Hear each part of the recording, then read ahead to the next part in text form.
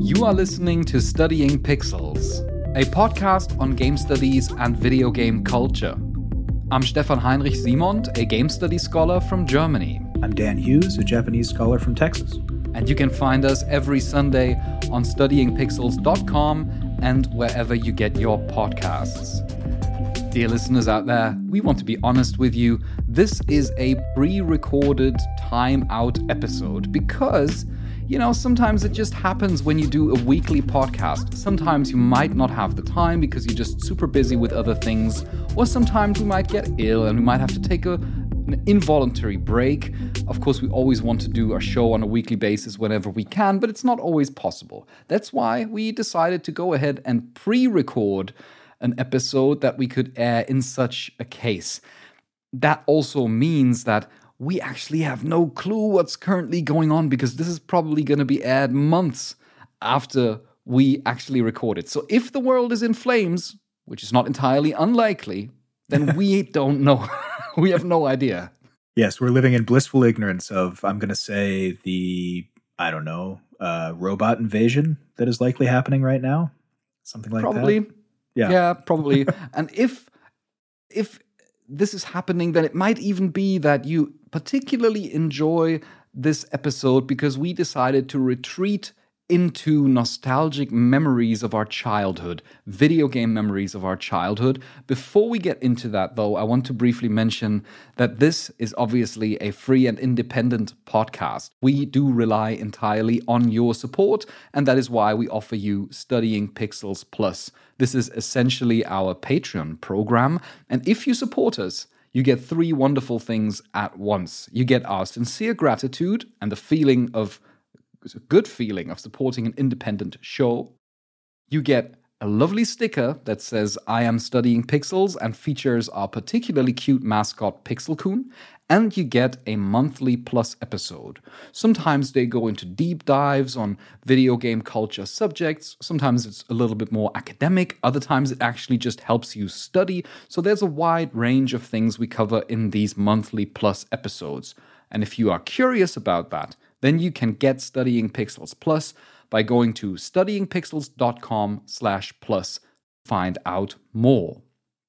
And I should say that since this is going out into the future, that you may just be the lucky millionth patron that joins us. Yes. So please, for those of you on the fence about joining the most popular video game podcast in the world and in history, really, please sign up for Studying Pixels Plus.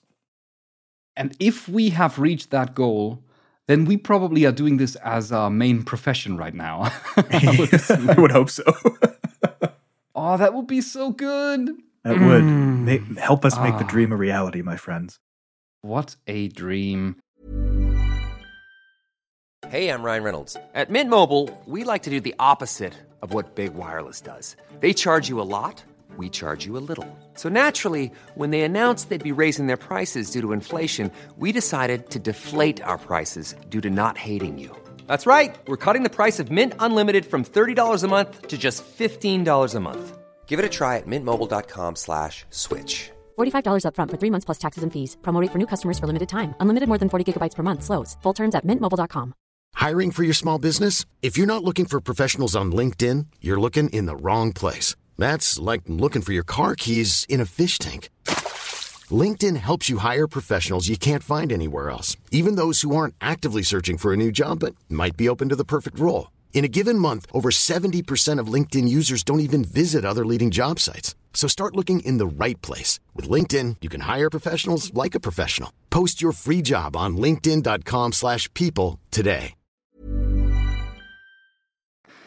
Dan, let's dive into the main story, our childhood gaming memories. I'm curious, what is your very first conscious video game memory? So it's a very precious one to me. And when I was very young, first ever gaming console was a Game Boy Color. And that was right around the time when Pokemon was all the rage. This was maybe 96, 97, thereabouts. And I wanted Pokemon so badly. It was the only thing I could think about in my little kid brain. And so when Christmas came around, that's all I asked for was just a Game Boy Color and one of the Pokemon games. I didn't care which one. So Christmas morning comes around, and I run out to the living room. I'm there with my mom and dad, and there's a few presents under the tree, and I open one, and I remember my mom kind of like stopping me, and the reason was because I had opened Pokemon first. So I opened the game, and maybe, I don't know, a kid might be disappointed if that were the case. But to me, it was confirmation that the next thing I was going to open was the Game Boy. And it was. And I just remember for weeks after that, playing that game, and I didn't know how to save. So I would leave my Game Boy on because I didn't want my Pokemon to go away. So that's my first ever memory. That thing runs on batteries, doesn't it? Double A's. Yep. Yes. So I a tangent memory was I think we were going to Christmas mass or something at church, and I had just gotten my Squirtle evolved into a Wartortle, and I didn't know how to save, so I left the Game Boy in the backseat pocket of the car, and was so happy that when I came back to it, it was still on. Because I was thinking the entire time, it's going to turn off because I'm going to run out of battery. And it didn't. So I don't know what happened after that. But yeah, these things had some power, the Game Boy. They did. The Game Boy Color especially, I think, was pretty power efficient. The original, not so much, because I had the chunky original Game Boy. Yeah. I never had a Game Boy Color, actually. But I do remember, I think probably 80% of my particularly nostalgic video game memories are Christmas related. I have a lot of fun memories revolving around Christmas. I must ask now, so you have some good Christmas memories, but I think people want to know, what is your first conscious memory having to do with video games? I just realized that I am actually a bit older than you, I fear. Yes. It's a little bit painful because if I think back, I can't quite say which one was the very first, but I am quite confident that I remember in my very early childhood room sitting on the bed and playing Super Hang-On on the Sega Mega Drive. This was a game, I think it came out in the late 1980s, I want to say. And I must have been, I don't know, I was less than 6 years old. I was maybe 4, maybe 5 years old or something. And I played that Sega Mega Drive game where you're just on a motorcycle and you're just going down a road and you have to evade people. That game is actually also part of it's always in the arcades and the Yakuza games. You can play it there. And I remember that there were also arcades around where you would have this plastic motorcycle that you would sit on and control it like that, you know? Yeah, right. And I played it a lot in my childhood. There were so many games on the Sega Mega Drive that I played passionately before I even had an SNES or a Game Boy. Isn't it kind of I don't know if you share this feeling, but you almost don't think of it as because you're so young, you don't think of it as a video game. Similar to how you don't think of maybe your favorite movie as a kid. You don't think of it as a, quote, movie. You think of it as its own entity that you're engaging with, this very special thing. And I remember feeling that way about a lot of games. Yeah, I think I did that as well. And of course, I didn't have an understanding about how video games work and how the industry works and how video game culture works. I was just a tiny little brat and wanted to play video games all day. Really, that's how I was. And I was such a brat that I remember, because we've been starting off this conversation with Christmas, I remember that I had a big wish for Christmas once when I was maybe also like, I don't know, 6 or 7 years old, I think. I was wishing for The Lion King on the SNES. Oh. The Lion King, which it later turned out to be quite a tough game. That game I was going to say, challenging. Yeah. But I loved it. And the thing was, I remember that on Christmas, I actually got that game on the 24th, because in Germany, you know, it's like the evening of the 24th is where you open your presents. It's not on the 25th in the morning. Yeah. And the thing about opening presents in the evening is amazing, because it just brings so much tension to that evening that then is released once you can finally open those presents and you realize it's exactly the game that you were wishing for. But then it comes with the trouble of you having to go to bed. I didn't want to. I went to bed, and I was laying in bed, and I was so nervous because I knew that down in the living room there was this SNES console with The Lion King. And I snuck downstairs in my PJs, sitting down with like very low lights only. But apparently the sound of the game was a little bit too loud. I woke up my uncle, who suddenly showed up behind me. Oh. Like, what are you doing here? Go off to bed. It's like 4 a.m. And I'm like, I just quickly turned it off and ran for it. Oh, that's so cute though. Did you do the blanket over the screen to try to make sure that light didn't get out and bother anybody? No, I don't think that was necessary, because the living room was quite separate from the bedroom. Gotcha. But we had family members staying over. I felt I was safe, but I should have been smarter. I should have used headphones. That was my mistake. And the music's so good in that game. You know, it's like, imagine you're like a parent. And then in the middle of the night, you gave your child The Lion King. In the middle of the night, you wake up like, Jesus Christ, it's like 4 a.m. What is that child doing? Haunted by 16-bit Disney music. That was great, though. That was really great. There's so many Christmas-related things. There's something so precious about that, because I think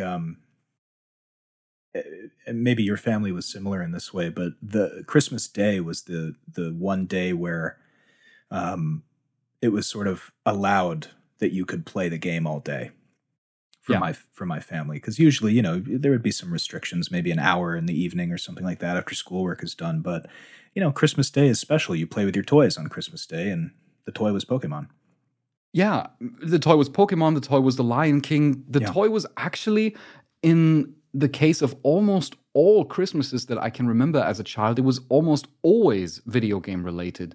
I remember, for example, that one Christmas I said, I'm not going to wish for anything else, just give me video games. And I think that was on the first PlayStation, and I got 3 video games. I got I think Tomb Raider 4, Drive 2, and one more video game, Mission Impossible. Yes, Mission Impossible. Ah, yes. And it's always like that. And you know what? My parents, they always used to do something. They always used to pretend like they weren't able to get what I was for. They were always like, we can find a PlayStation 2.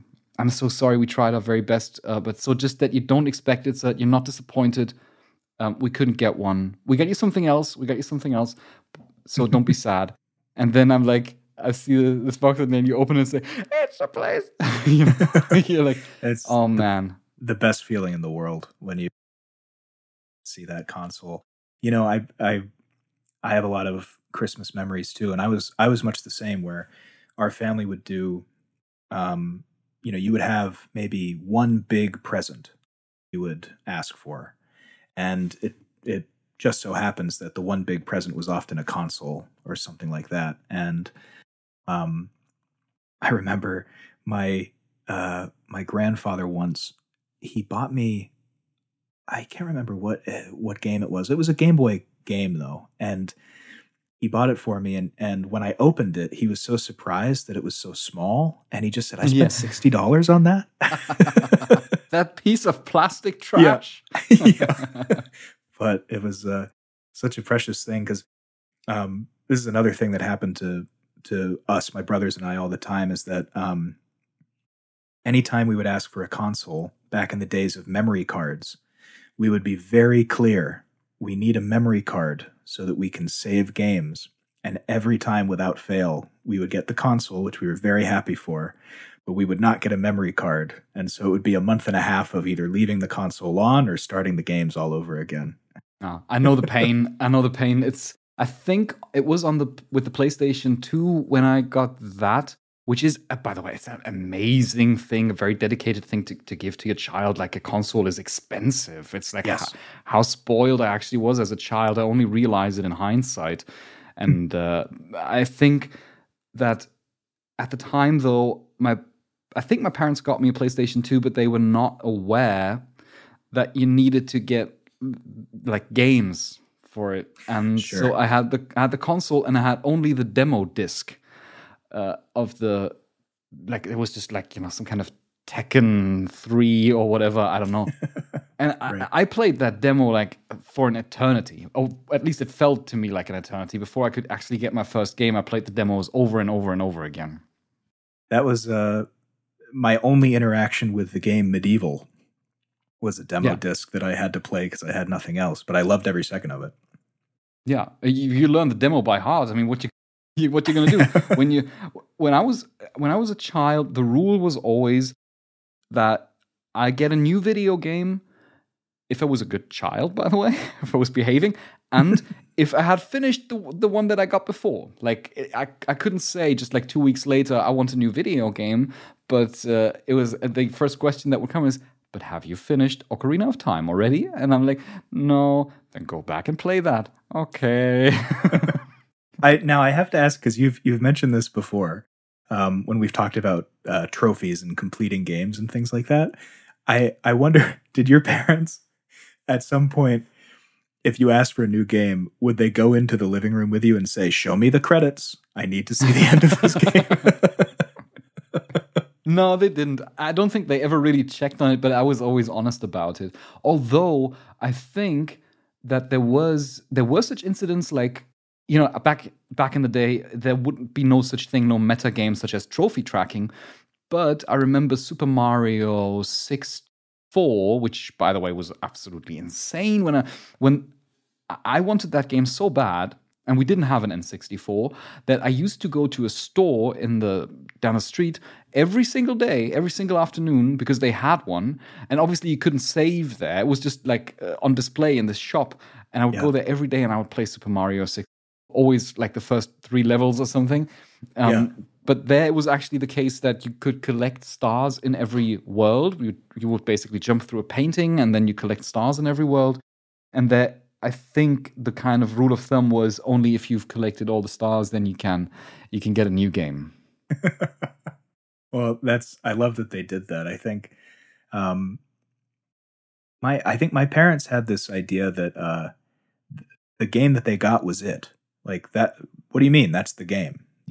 I don't think they quite conned that like more were coming. So it was always if I didn't want to spend my own money and I wanted to get some help on it or something, I had to convince them. And I feel like I did a lot of elevator pitches for stories. Yeah, where I would say, "No, Mom, he's a marsupial. He's a thing called a bandicoot, and he's collecting these fruit and crystals and stuff." And I'd have to explain the game to kind of get my mom's buy-in to it, so that she would get on board with it. I remember doing that a lot in video rental stores, because for me it was always like a highlight. It was almost like a ritual that not every weekend, but every other weekend maybe.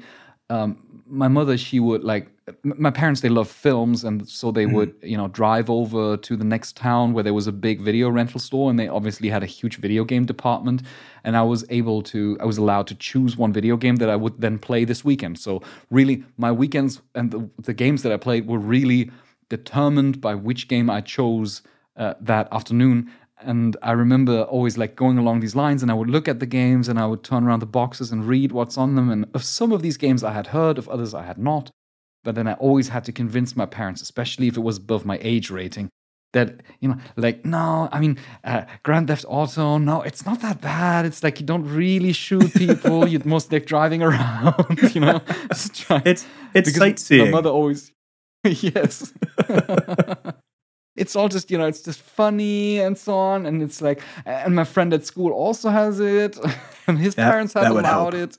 Yeah. Classic argument. That would often backfire on me, though, because my parents would say things like, okay, well, yeah, maybe Alex's parents are allowing him to play this kind of thing, but you are not Alex and we are not his parents. Yes. It's interesting that parents all over the world, because we are from very different parts of the world, use exactly the same reasoning. Just like children use exactly the same reasoning. That's right. That's kind of cute, I must say. And I don't know how I would be if I was a parent. If my child was like, 8 years old, asking me to get GTA 8 by then, probably will be GTA 6. Who knows when that will come out? Let's be conservative, yeah. Yeah, and then it's like, yeah, it's 18, and I'm like, I know exactly what Grand Theft Auto is. Yeah. Oh, I think that maybe you had a similar experience, because I think that my parents kind of grew to understand video games more as I continued to play them, to the point where, I think that maybe my dad especially had a hard time kind of understanding why I would be glued to a Game Boy or sitting in front of a TV and this game. And I think it took him a while to kind of understand that, oh, this is really not so different from when I watch, a couple of movies back to back. It's engaging with stories. It's a hobby. It's something that, it's more than just playing with Legos. It's engaging with narrative in this way. And I think once my parents kind of saw the merit in that, it was a lot easier to convince them of certain things. Did your parents not play themselves at all? Oh, no, I don't think. Not unless there are some secrets they're going to reveal to me when I would go to bed, that they would stay up playing Legend of Dragoon all night. I don't know. It's like, Mama, I've defeated the boss already. It's like, I've did it 2 weeks ago, actually. Get on my level, kid. Yeah. Get good. Get good.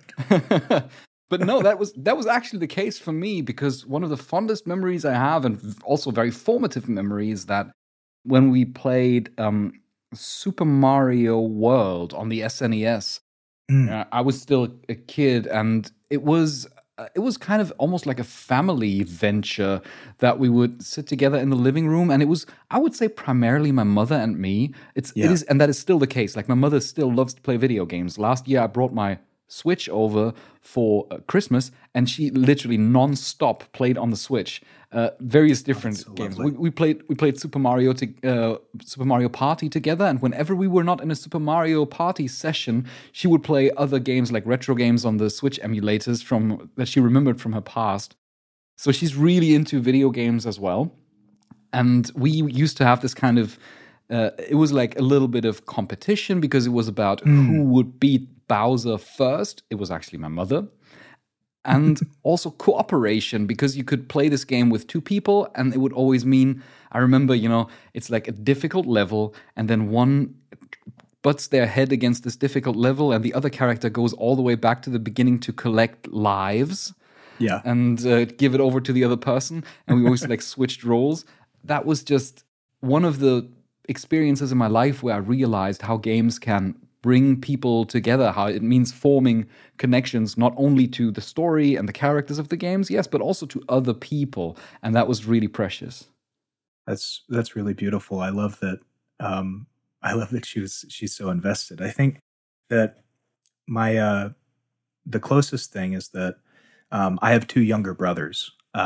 One of them is 4 years younger than I am, and the other is 8 years younger. So, that's quite a span, yeah. It is, and my brother, who's 8 years younger than I am, Matt, he and I, he loves The Legend of Zelda, and always has since he was young. And I think that was a really important thing for us to connect on. When now, I mean, we're both much older, so the age gap doesn't feel as huge. But when I'm 16 and he's 8, that's a big gap.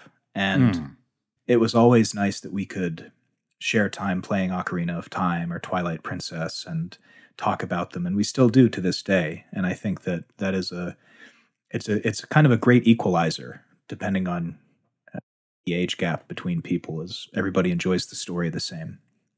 I think so. And it is a way of bonding also for siblings, because I remember I played a lot of games together with my sister, my younger sister. She's 2 years younger than me, so actually she's now 31.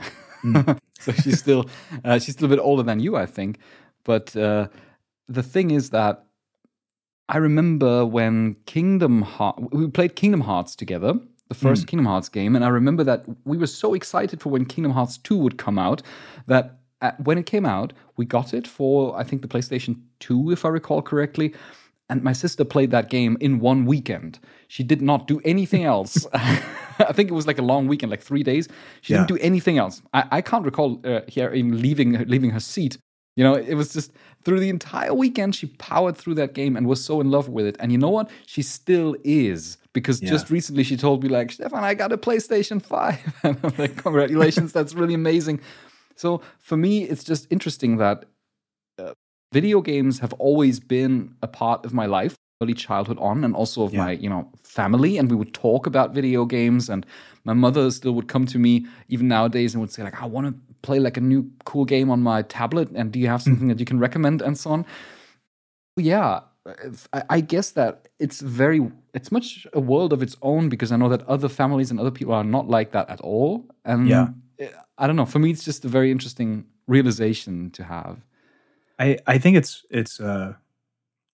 special in a way that sharing a love of film or books is different. And I think the obvious answer is just because you can both engage with it in a way that's so different from other media. But I mean, you could have seen this coming, I'm sure. But speaking of Kingdom Hearts, I have many great memories with that game. And it's always been a very formative game. Maybe this is something we can talk about, because it's such a long-running series. It's been formative for me in different stages of my life. So when the first one came out, I was such a huge Final Fantasy fan that I thought, oh, what is Mickey Mouse and Final Fantasy? This is lame. And my younger brother didn't think that way, and he loved it. And it was his love of it that got me into it. He was so excited about it that we shared that together. And then, speaking of Kingdom Hearts 2, my mom knew how big a fan I was of that series. She didn't know anything about it. She just knew that I wouldn't shut up about it, which she still knows today. And she took time out of her day. I remember she went to a game store and stood in line to get Kingdom Hearts 2 for me, and took me out of school for a day so that I could play it. And it was at a time where that is so sweet. Yeah, it was very special. I think it was at a time where I was not doing so well. I felt very lonely, and she recognized that and said, what might help is a session of this game. So it was a very special thing. And I think games, no matter what, doesn't have to be Kingdom Hearts. It could be anything. Those connections are so special. Mums are amazing. They sure are. They sure are. Yeah, they sure are. One size fits all seemed like a good idea for clothes. Nice dress. It's a t-shirt. Until you tried it on. Same goes for your healthcare. That's why United Healthcare offers a variety of flexible, budget-friendly coverage for medical, vision, dental, and more. So whether you're between jobs, coming off a parent's plan, or even missed open enrollment, you can find the plan that fits you best. Find out more about United Healthcare coverage at UH1.com. That's UH1.com. Hey there, it's Michelle Norris. I'm host of a podcast called Your Mama's Kitchen. When I travel, I'm usually looking for a way to find a taste of home when I'm not at home. And one of the things I love to do when I am at home is entertain. And Airbnb allows me to do that. When I was in California recently, I rented a house that had a great kitchen. And when we were sitting around the table, we were all thinking, we're in someone else's house. Someone could be in all of our homes as well. If you have a home, but you're not always at home, you have an Airbnb. Your home might be worth more than you think. Find out how much at airbnb.com/host. Hi, I'm Daniel, founder of Pretty Litter. Did you know cats tend to hide symptoms of sickness and pain? I learned this the hard way after losing my cat, Gingy. So I created Pretty Litter, a health monitoring litter that helps detect early signs of illness by changing colors, saving you money and potentially your cat's life. Pretty Litter is veterinarian developed, and it's the easiest way to keep tabs on your fur baby's health right at home. Go to prettylitter.com and use code ACAST for 20% off your first order and a free cat toy. Terms and conditions apply. See site for details. Hey, Dave. Yeah, Randy. Since we founded Bombas, we've always said our socks, underwear, and T-shirts are super soft. Any new ideas? Maybe sublimely soft. Or disgustingly cozy. Wait, what? I got it. Bombas. Absurdly comfortable essentials for yourself and for those facing homelessness. Because one purchased equals one donated. Wow, did we just write an ad? Yes. Bombas. Big comfort for everyone. Go to bombas.com/ACAST and use code ACAST for 20% off your first purchase. And I've got a little bit of a memory that's kind of bittersweet, I must say, because I mentioned before that I often would go to the video rental store to get games, and as I grew a little bit older, we would get games, and we would, I don't know whether I'm confessing to a crime here. I think I'm doing that, but it's probably the statute of limitations is over on this. Yeah. Yeah. That is over long since. But of course, we would get PC games, when I was like 12, 14, maybe 16 years old, in that kind of time frame, and we would instantly rip them. Of course. And we would return them the same day. We'd be like, thank you very much. Those were still the days. That kind of magical time where maybe the clerk knew what you were doing, but maybe they didn't. Yeah, maybe they didn't care, because it's like, okay, it's just, you got to give me your €2 or two German mark. It was that at the time. You got to give me that anyway. Don't care what you do with the game. Although one time they did care, because we actually, I think we lent Operation Flashpoint, like a military strategy game, a pretty much a military simulation. We really loved that game, and we wanted to play it with, I think, the 3 people. It was like my cousin and a friend of us, and we got that game from the video rental store, and we wanted to take it out of the package, and we broke the disc in half. Oh no! While doing that. Oh, that was hardcore. And then we had to go to that rental store, and we have to be like, we are so sorry. We just, big time broke that game. Yeah, well, we had to pay for the entire thing. And in exchange for paying the full price for that game, we got the empty package. Oh, well, all right. As a reminder. Yeah, it's kind of a bittersweet memory, because, if I may say so, I know it's a tough subject to address, but just as I've been thinking about, my childhood gaming memories, I thought of this moment, and I thought that the friend that I spoke of, I'm not sure whether he was the one who actually broke the disc or whether it was my cousin, but we were at my friend's place. He actually is not alive anymore. He took his life. And that's why it's a very bittersweet memory, because I just realized while thinking back to it, what a kind of time that was. Yeah. And what a kind of person he was. And I just thought, I just mentioned that a little bit on the side as a shout out to someone who's no longer with us anymore. Sorry to hear about that. I know exactly the kind of memory that you're talking about, where you almost, in the moment, you almost think to yourself, I will remember this. And I think when you look back on it, when people are no longer with us, or maybe you've gone your separate ways for one reason or another, it is a little hard to think back on that time. Yeah. At the same time, it is also precious, and I'm very grateful to have those memories and to have made these experiences, because that's really what remains after all. And that's why I'm very happy that we accidentally broke that Operation Flashpoint disc. And I'm happy to report that I think that same day or the next day, we still got a copy of the game in some other way. I don't remember exactly how, but it was the time where kind of people would just have ripped files of games on their hard drive and would just say like, I'm just, sending it over to you, or, burn it on a disk and then give it to you. So yeah, we still managed to have our Operation Flashpoint multiplayer session. Oh boy. Yeah, I have, I mentioned, Legend of Dragoon earlier, which is I feel, unfortunately, mostly forgotten JRPG that came out in around 2000, 2001. Yeah. It was kind of eclipsed by Final Fantasy 7 and 8 around that time, I think. But it's such a special game to me, and I think that a big reason is because the first time I got it was I rented it with a friend of mine who, unfortunately, is... we've grown very much apart, just different kinds of lives. I mean, it's like you do with any 12-year-old friend, I suppose. But I think about he had a TV in his living room and then a smaller TV, and we would play a game on the small TV and watch television shows on the big TV. And I remember loving this game so much that I actually said, let's shut that off and switch so that we can play this on the big TV, and that game still holds a lot of great memories for me. It's one that I wish would.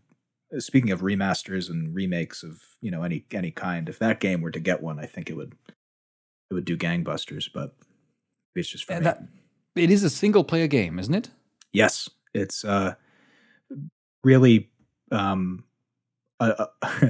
kind of JRPG that they don't make anymore, I think. The interesting thing about the anecdote is, I think that when I was a child, and I assume you have the same kind of experience, at least from what you say now, it was quite common to play through single-player games together.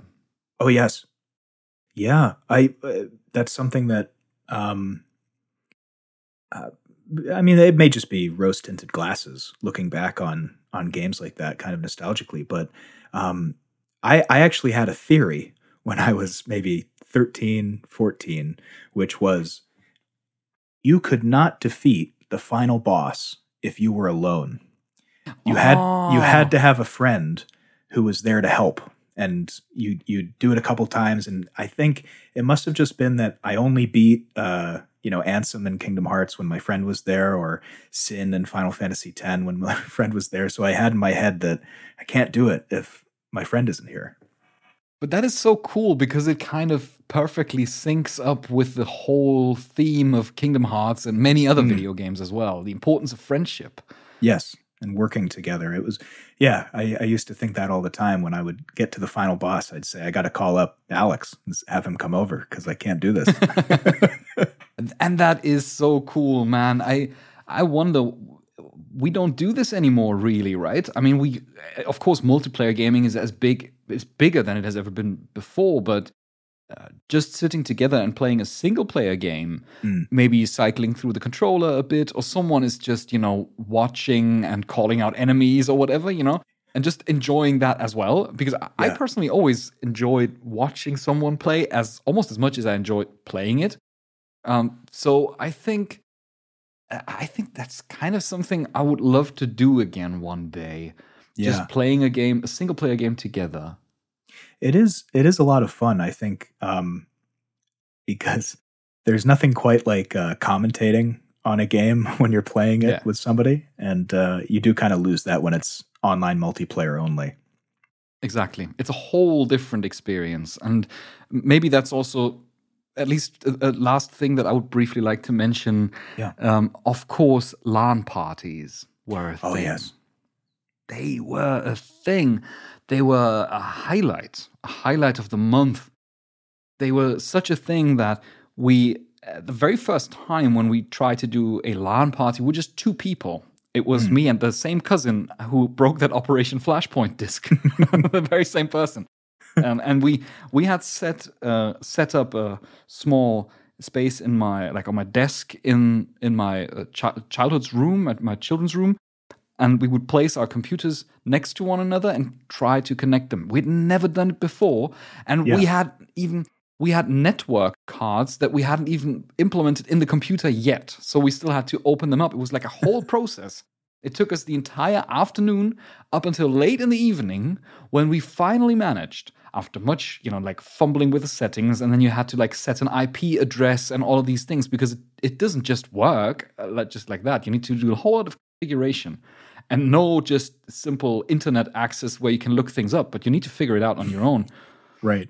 And I remember then we jumped into Half-Life Deathmatch. And the first time we actually saw each other's characters, we were in such awe. Nobody fired a shot. We were just standing there being like, wait, is that you? Yeah. It's like, I think so. Well, can you jump? Whoa. Just so happy that it worked. Yeah. Yeah. We didn't fight each other, but that was just an amazing experience. It was a sense of, kind of an experience of presence, to be co-present together, the two of us in this world of this game that was just completely transcendental, I would say.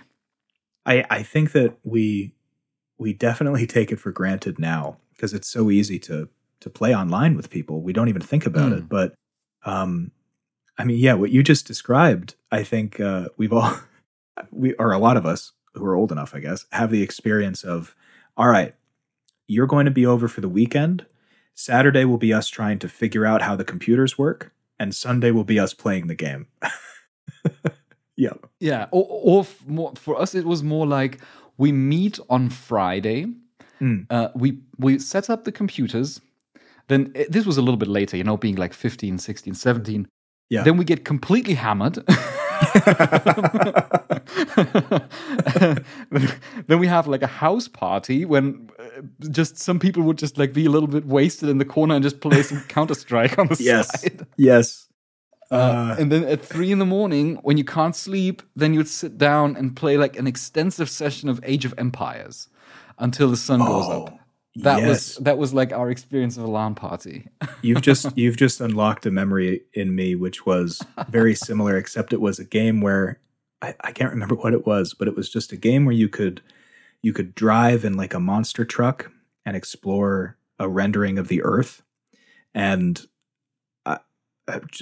just playing that together, trying to find each other in it. And I don't even know if it was possible, but just this memory of spending maybe 6 hours of just driving around and having a fun time sitting next to each other in the same room.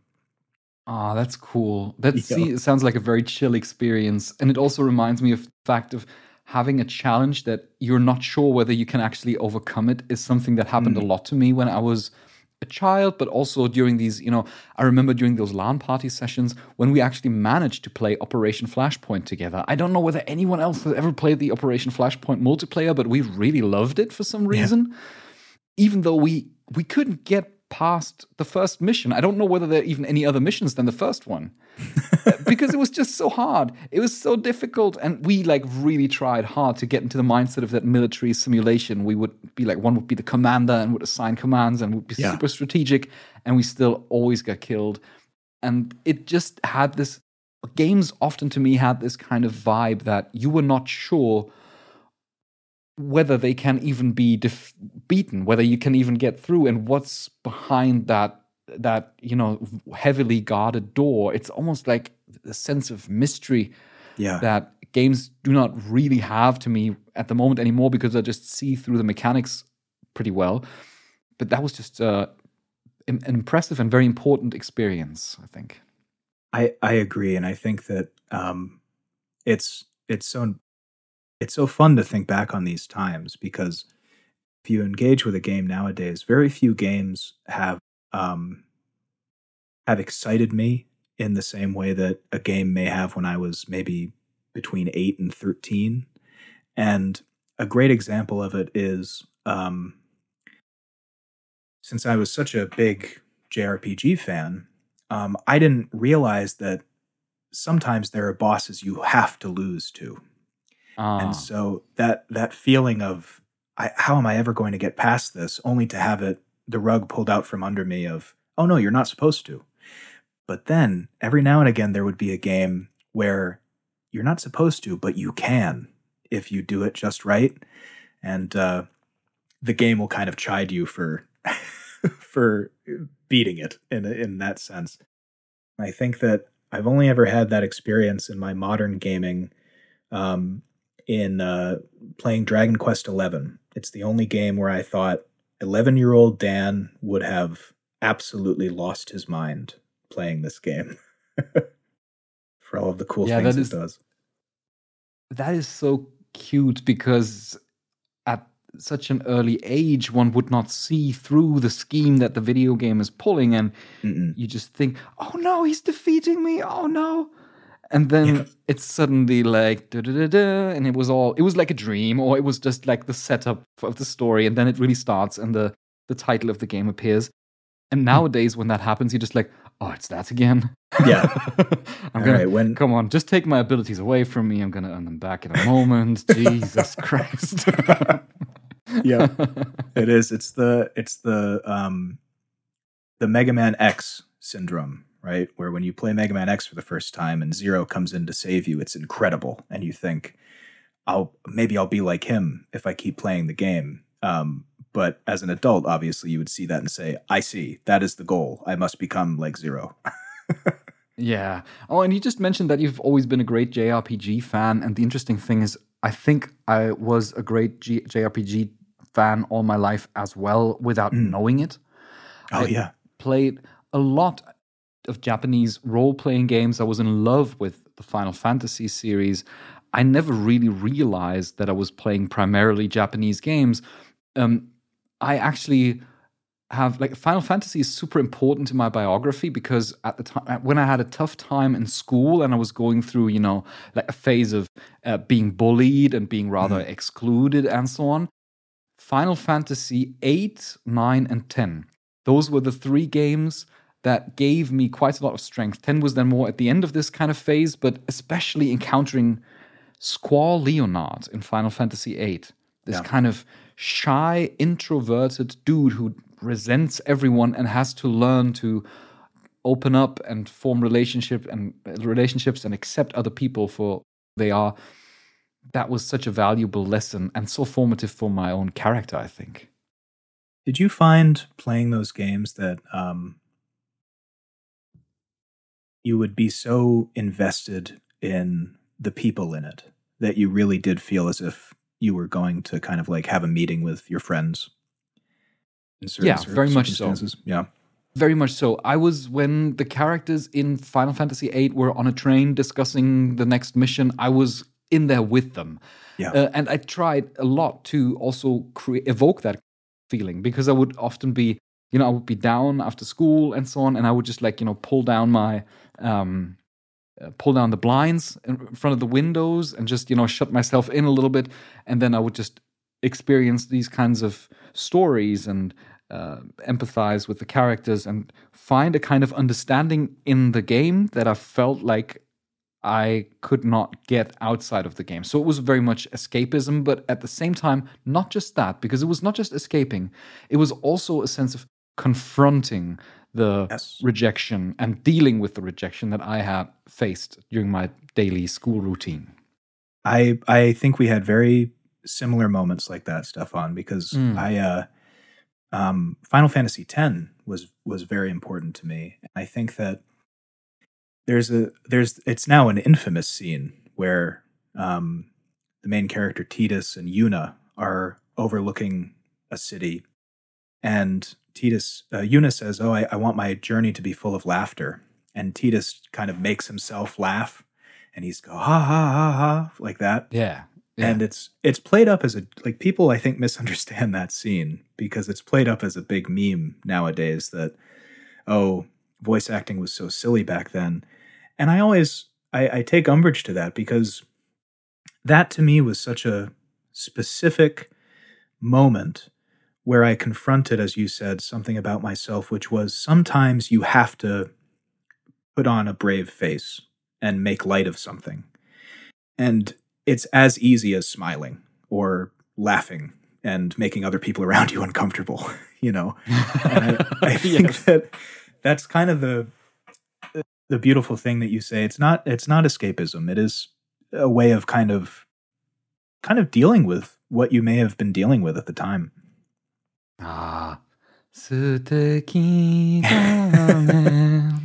Man, that was a game. I loved that. That was so beautiful. Yeah. Shall we wrap it up for today? Because I think we could talk forever about our childhood gaming memories. Yeah. But of course, dear listeners, we also want to hear yours. So if you are willing to share some of your childhood gaming memories and maybe what they mean to you when you think back nowadays, then you can do that. You can obviously comment on studyingpixels.com under this very show. You can find us on Reddit, where you can write a longer post, or you can tweet out to us or write us a message or a comment on Instagram. And of course, if you want to, send us an email that is not directly published publicly, or that we might be able to refer to in a later episode, then feel free to submit your thoughts to podcast@studyingpixels.com. Don't forget that you can support us by getting Studying Pixels Plus. You can find all the information on studyingpixels.com/plus. Yeah, we're looking forward to talk again, then probably more up to date and more in the present than we did this week. See you then. Bye-bye.